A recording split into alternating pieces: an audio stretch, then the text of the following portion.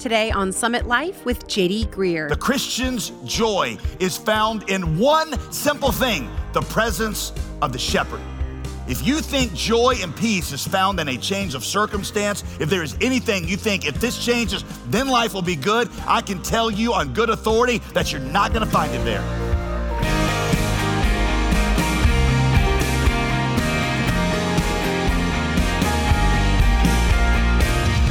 Happy Monday, and thanks for joining us for another great week of biblical teaching here on Summit Life with Pastor J.D. Greer. As always, I'm your host, Molly Vidovich. Have you ever wondered what it would be like to have no needs? I mean, that's living the dream, right? Well, today, as we continue our brand new teaching series through Psalm 23, Pastor J.D. shows us exactly how to say that and mean it. Do you have needs? I know I sure do, and if so, this message is for you. And before we jump in today, I want to remind you that our latest featured resource for all of our generous gospel partners and financial supporters is an expanded study on Psalm 23, and you can get a hold of that today at jdgreer.com. Now let's open up to Psalm 23, and here's Pastor J.D. A lot of Christians wonder, how can I believe in God's goodness when life around me feels so bad? Well, see, that's what Psalm 23 is all about. Scholars say that David most likely wrote Psalm 23 when he was on the run.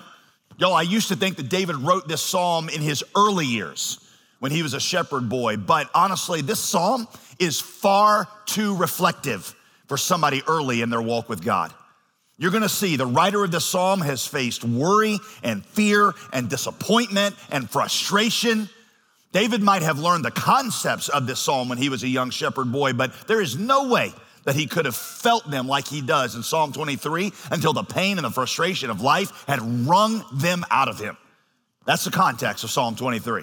Today, let's explore how the presence of the shepherd is our life, our joy, our safety, and our fulfillment. Verse 1, here we go.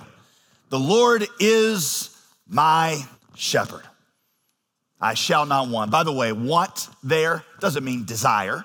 It's like an old English word for need, like being in want. David is saying, the Lord is my shepherd, therefore I don't need anything. Y'all keep in mind, David had all kinds of pains and problems. Life for David at this point was about as hard as life could get for anybody. He had a broken heart, betrayed promises, unfulfilled dreams, unanswered prayers. And yet David says, I lack nothing. Why? This is the key to Psalm 23. Because the Lord is my shepherd. And he's close by. And just that all by itself means I've got no wants. Verse 2, he makes me lie down in green pastures. When a sheep lies down in a green pasture, it can only mean one thing. He's full. David is so full that even in the presence of what others would call food, he doesn't feel compelled to eat. His soul is full. We say, well, then what has he then been feasting on? The presence of the shepherd. God's presence is for David a satisfaction that no green pasture can ever supply. David continues. He said, he leads me besides still waters. Again, what do sheep normally do besides still waters? They drink. The fact that these sheep are just strutting along beside still waters means they're not thirsty. Why? Because the Spirit of God is a well of everlasting water springing up within them. David in the wilderness is drinking at the well of God's Spirit, and he's saying, I'm not even thirsty anymore. Number 3, he restores my soul. He gives me the ability to get up and keep going, even when I've got a broken heart or a disappointed dream or an unmet yearning, when I feel like not getting out of bed in the morning, he restores my soul. Many of us have found that the closeness that we felt toward God, the closeness to God that we experienced in a time of pain or in a time of great need was far greater than what we experienced in a time of blessing or ease. Anybody out there ready to testify to that? Yeah. Verse 3, David says, he leads me in paths of righteousness for his namesake. The path of righteousness is the path of dependence on the shepherd. Verse 4, even though I walk through the valley of the shadow of death, I will fear no evil. Why? Why? Because I see the silver lining in this dark cloud. Oh, because I know that happy days are right around the corner. No, I will fear no evil because you were with me. There's one reason that I'm not afraid, and that's you're with me, and your rod and your staff. I know they comfort me, they protect me, and they guide me. Verse 5, you prepare a table before me in the presence of my enemies. Question, what do you do at a table? You eat. You fellowship with people you feel comfortable with. There's nothing worse to me than a meal where you feel uncomfortable the whole time. In the presence of his enemies, he is at rest and joyful because he's sitting with his shepherd. You anoint my head with oil. My cup is full. Is that what your translation says? It's full? No, it overflows. Even in the midst of fear and worry, I got so much peace and joy that I got something to share with others. Verse 6, surely your goodness and mercy. He says, I know that'll follow me all the days of my life. David says, I can't get away from goodness and mercy. It's always right behind me. It's always following me. We always talk about following Jesus, and we should. But according to Psalm 23, he also follows us, bringing beauty and blessing from our tragedy and tears. That brings me comfort. David says, just knowing that he's back there, following me, always doing what he does. And I will dwell, he says, in the house of the Lord forever. That's the main point of the psalm. Whether in a green pasture or beside a still water or wandering in a desert or hiding in a cave from my enemies, I'm still with you in your presence, and thus I have no needs. I'm not in want. The Christian's joy is found in one simple thing, the presence of the shepherd. If you think joy and peace is found in a change of circumstance, if there is anything you think, if this changes, then life will be good, I can tell you on good authority that you're not gonna find it there. Lonely, insecure single people become lonely, insecure married people. Rich people are more often than not, they're bitter and unhappy. I had a friend who was pretty well off and he lived on a golf course and we were playing golf. I don't really play golf. I just basically there knocking balls into the woods. Along this particular hole, there were all these beautiful houses. We were commenting on how beautiful they were, and he looked over at them and he said, I can tell you something from having lived at a place like this. There's a really solid chance that nobody in any of those homes is happy. There's family strife, there's dysfunction, there's deep frustration, even more so than in what you would think of as a normal neighborhood. The land of no needs is not found in any green pasture on earth. It's found in the gracious presence of the shepherd. Some of you think, if I could just change this or change that, life would be better. Others of you have just given up on change. You've just stopped praying for things to change. You've given up and you've kind of grown bitter, cold. I am telling you that it is possible for you to live a life where you feel no lack, where you fear nothing, and where you overflow with blessing enough that it ministers to and blesses everybody around you.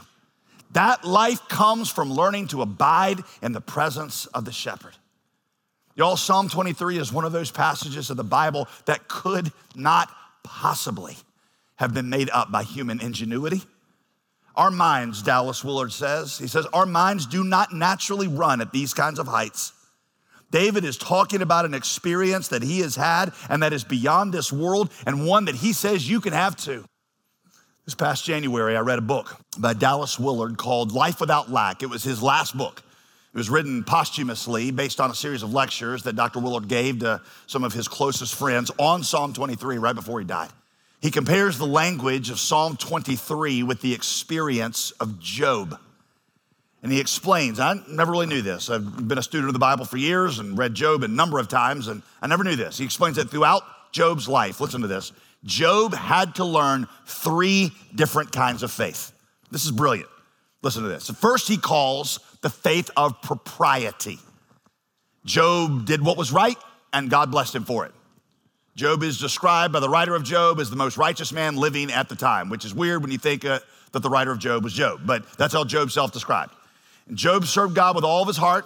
He rose early every morning to offer burnt offerings on his behalf and on behalf of his sons and daughters, just in case they'd sinned. And God was pleased with Job's life, and God blessed him for it. God blesses the faith of propriety because God likes to bless people. By the way, it's a perfectly valid kind of faith. It's taught in the book of Proverbs. I obey the Bible. I seek God first in my marriage, in my family, in my career, my studies, my finances, and God blesses me. Many of us have experienced the faith of propriety. But then God allowed everything to be stripped from Job. Job had not changed any of his behavior. Not one thing was different, but everything fell apart. And y'all, it was bad. In fact, Job described it this way, Job 3:25. He said, the thing that I've most greatly feared in life has now come upon me.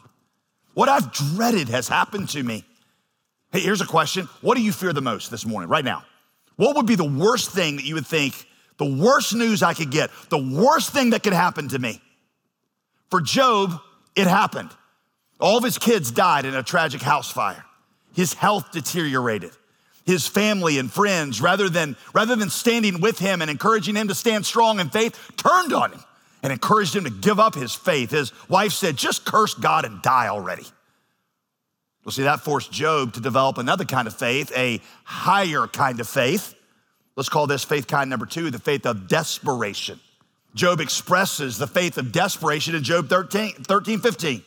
One of my favorite verses in Job. Though he slay me, yet still will I trust him. God, I cannot understand what you're doing, but I know you're good. And so I know even though everything's falling apart right now, I'm still gonna trust you that you're working a good plan. Though you slay me, I'm still gonna trust you. Let me just say candidly, many people never make it to this stage. They live on the faith of propriety. It makes them not only shallow Christians, it makes them really judgmental. Because when something goes wrong in somebody else's life, you know what they think? I wonder what they did wrong. Their marriage ain't going well, and so you think, well, I bet you they're different behind closed doors than what we see of them. That's why their marriage is bad. Or their finances are a mess, and so you just say, well, they must not be very good money managers. Somebody needs some Dave Ramsey. All right, it must not be putting God first. They act all generous, but clearly they're not because their finances are in a mess. Or one of their kids start to wander, and so you think, oh, I wonder what they did wrong in their parenting. Unlike me over here, who's just killing it as a parent, which is why my kids are so awesome. So you think that way. You always assign blame because you only know the faith of propriety. But then God sends you through a Job chapter. And for some people, when that happens, they fall away from the faith, sadly. But see, others of you go on to develop the faith of desperation. It strips you of your judgmentalism, and you start to say things like, though you slay me, yet I'm still gonna trust you. I'm gonna hold on. Is that where you are right now this morning? Have you ever been forced to develop this kind of faith? Dallas Willard says, often God allows us to reach the point of desperation so that we can learn how to trust. It's a hard lesson, but an essential one.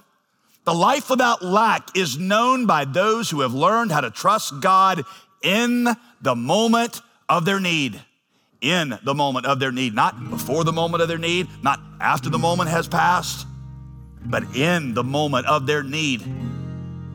For it is in that moment when everything else is gone, it is then, and pretty much only then, that you know the reality of God.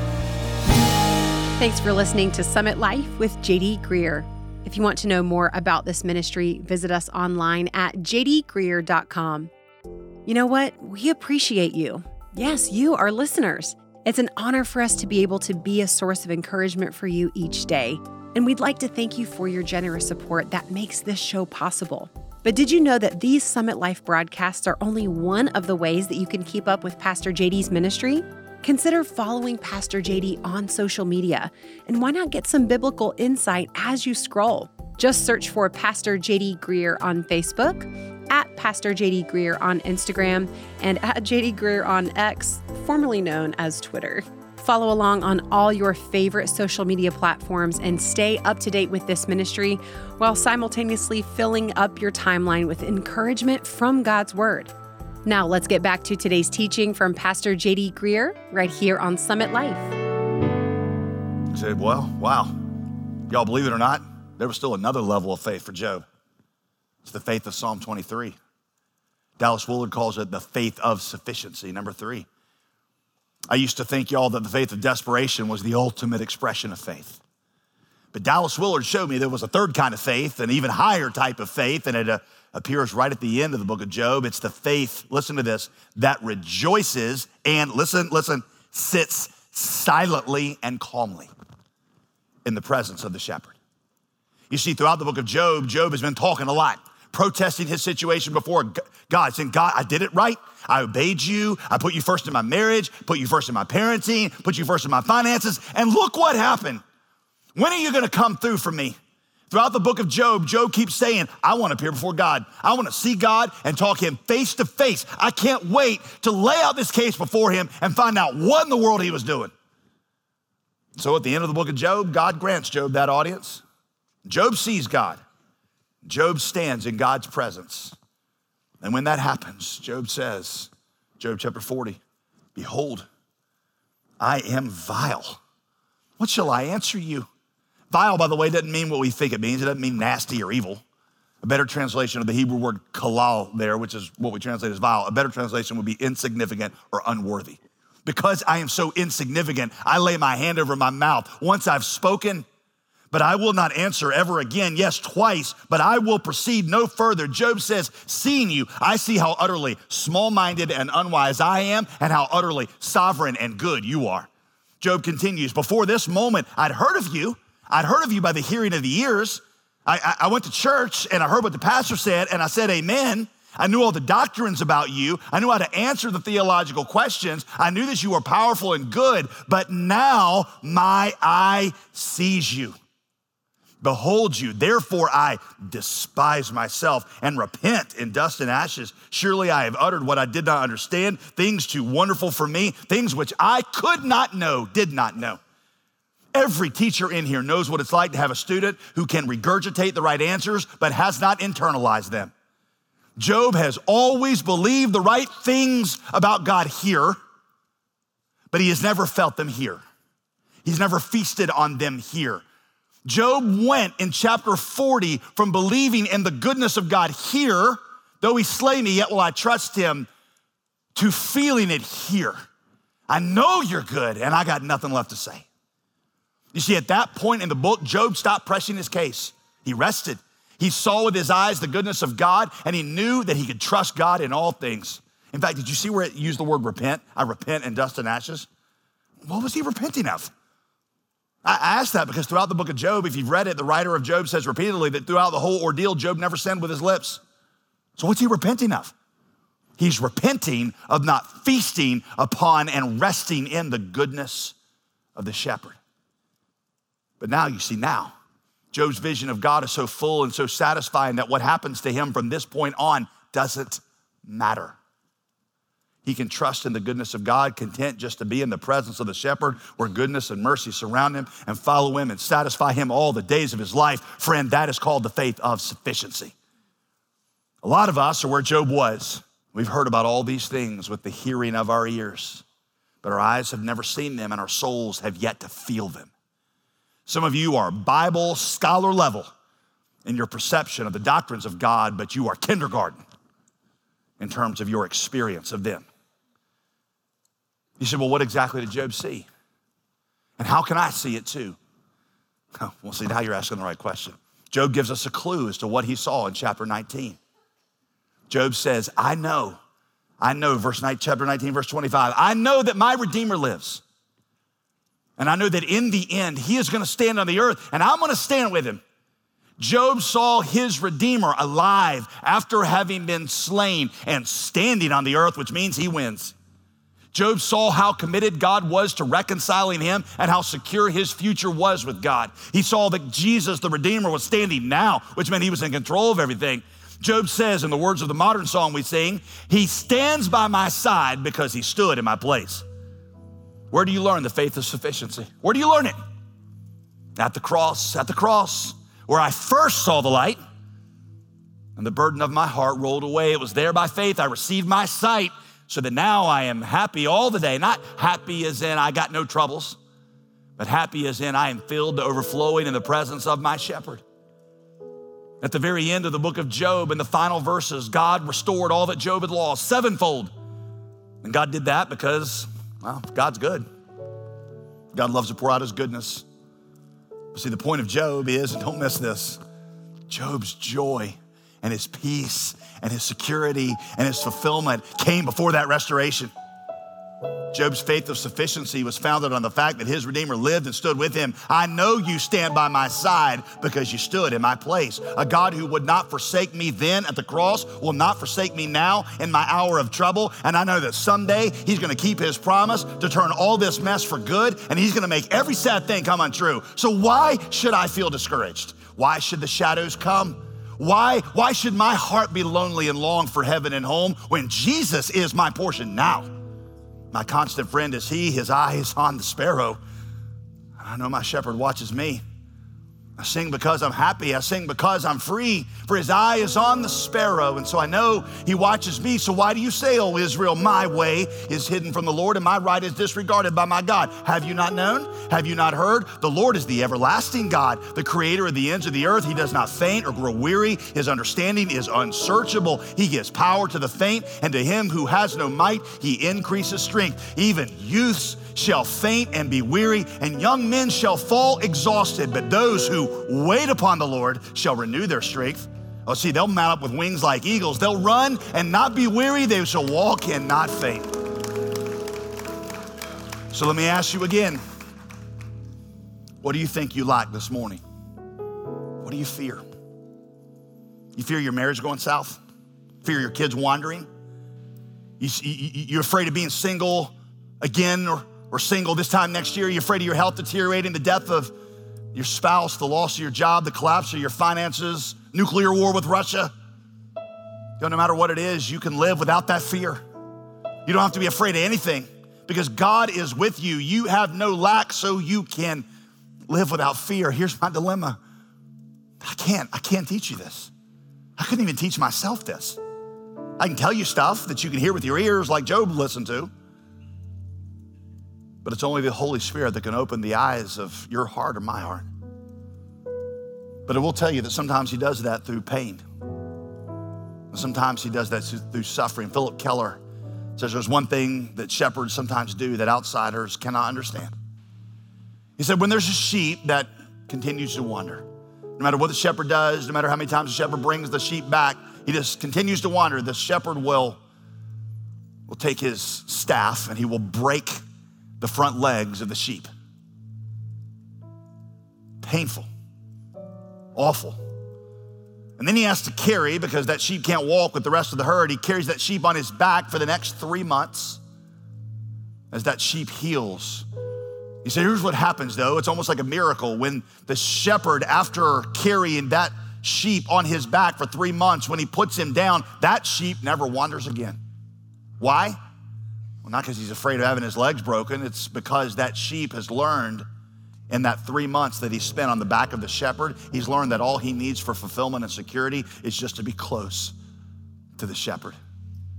See, maybe that's what God is doing to you right now. Maybe that pain in your life is not to punish you. Maybe it's just to teach you to lean more fully on him so that your joy goes from being contingent and it becomes unshakable. Because you're gonna know the greatest and most secure joy in the universe, the joy of knowing that the Lord is your shepherd and he's right beside you, knowing even when a hair of your head falls to the ground, prone to wander, Lord, I feel it, prone to leave the God I love. Here's my heart, Lord, take it, seal it for thy courts above. And that's the secret to being able to say, I have no needs, straight from Scripture. If you'd like to access our entire library of sermons free of charge, you can head over to jdgreer.com anytime. Today, we wrapped up the first message from our brand new teaching series through Psalm 23 called Goodness in the Middle. We'll be studying this beloved chapter here on Summit Life for the next several days. But in case you missed it earlier in today's broadcast, I wanted to remind you about the brand new featured resource we have to go along with this study.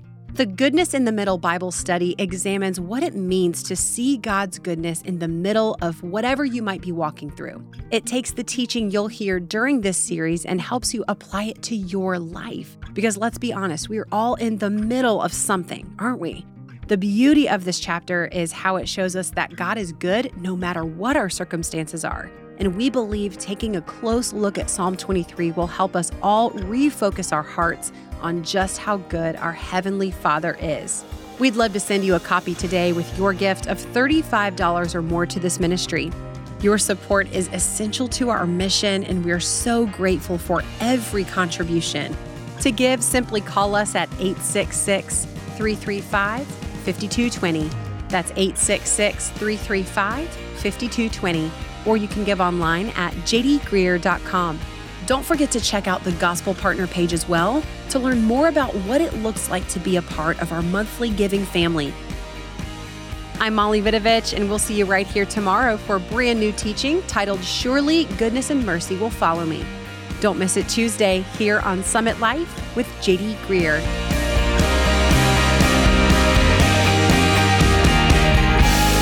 Today's program was produced and sponsored by J.D. Greer Ministries.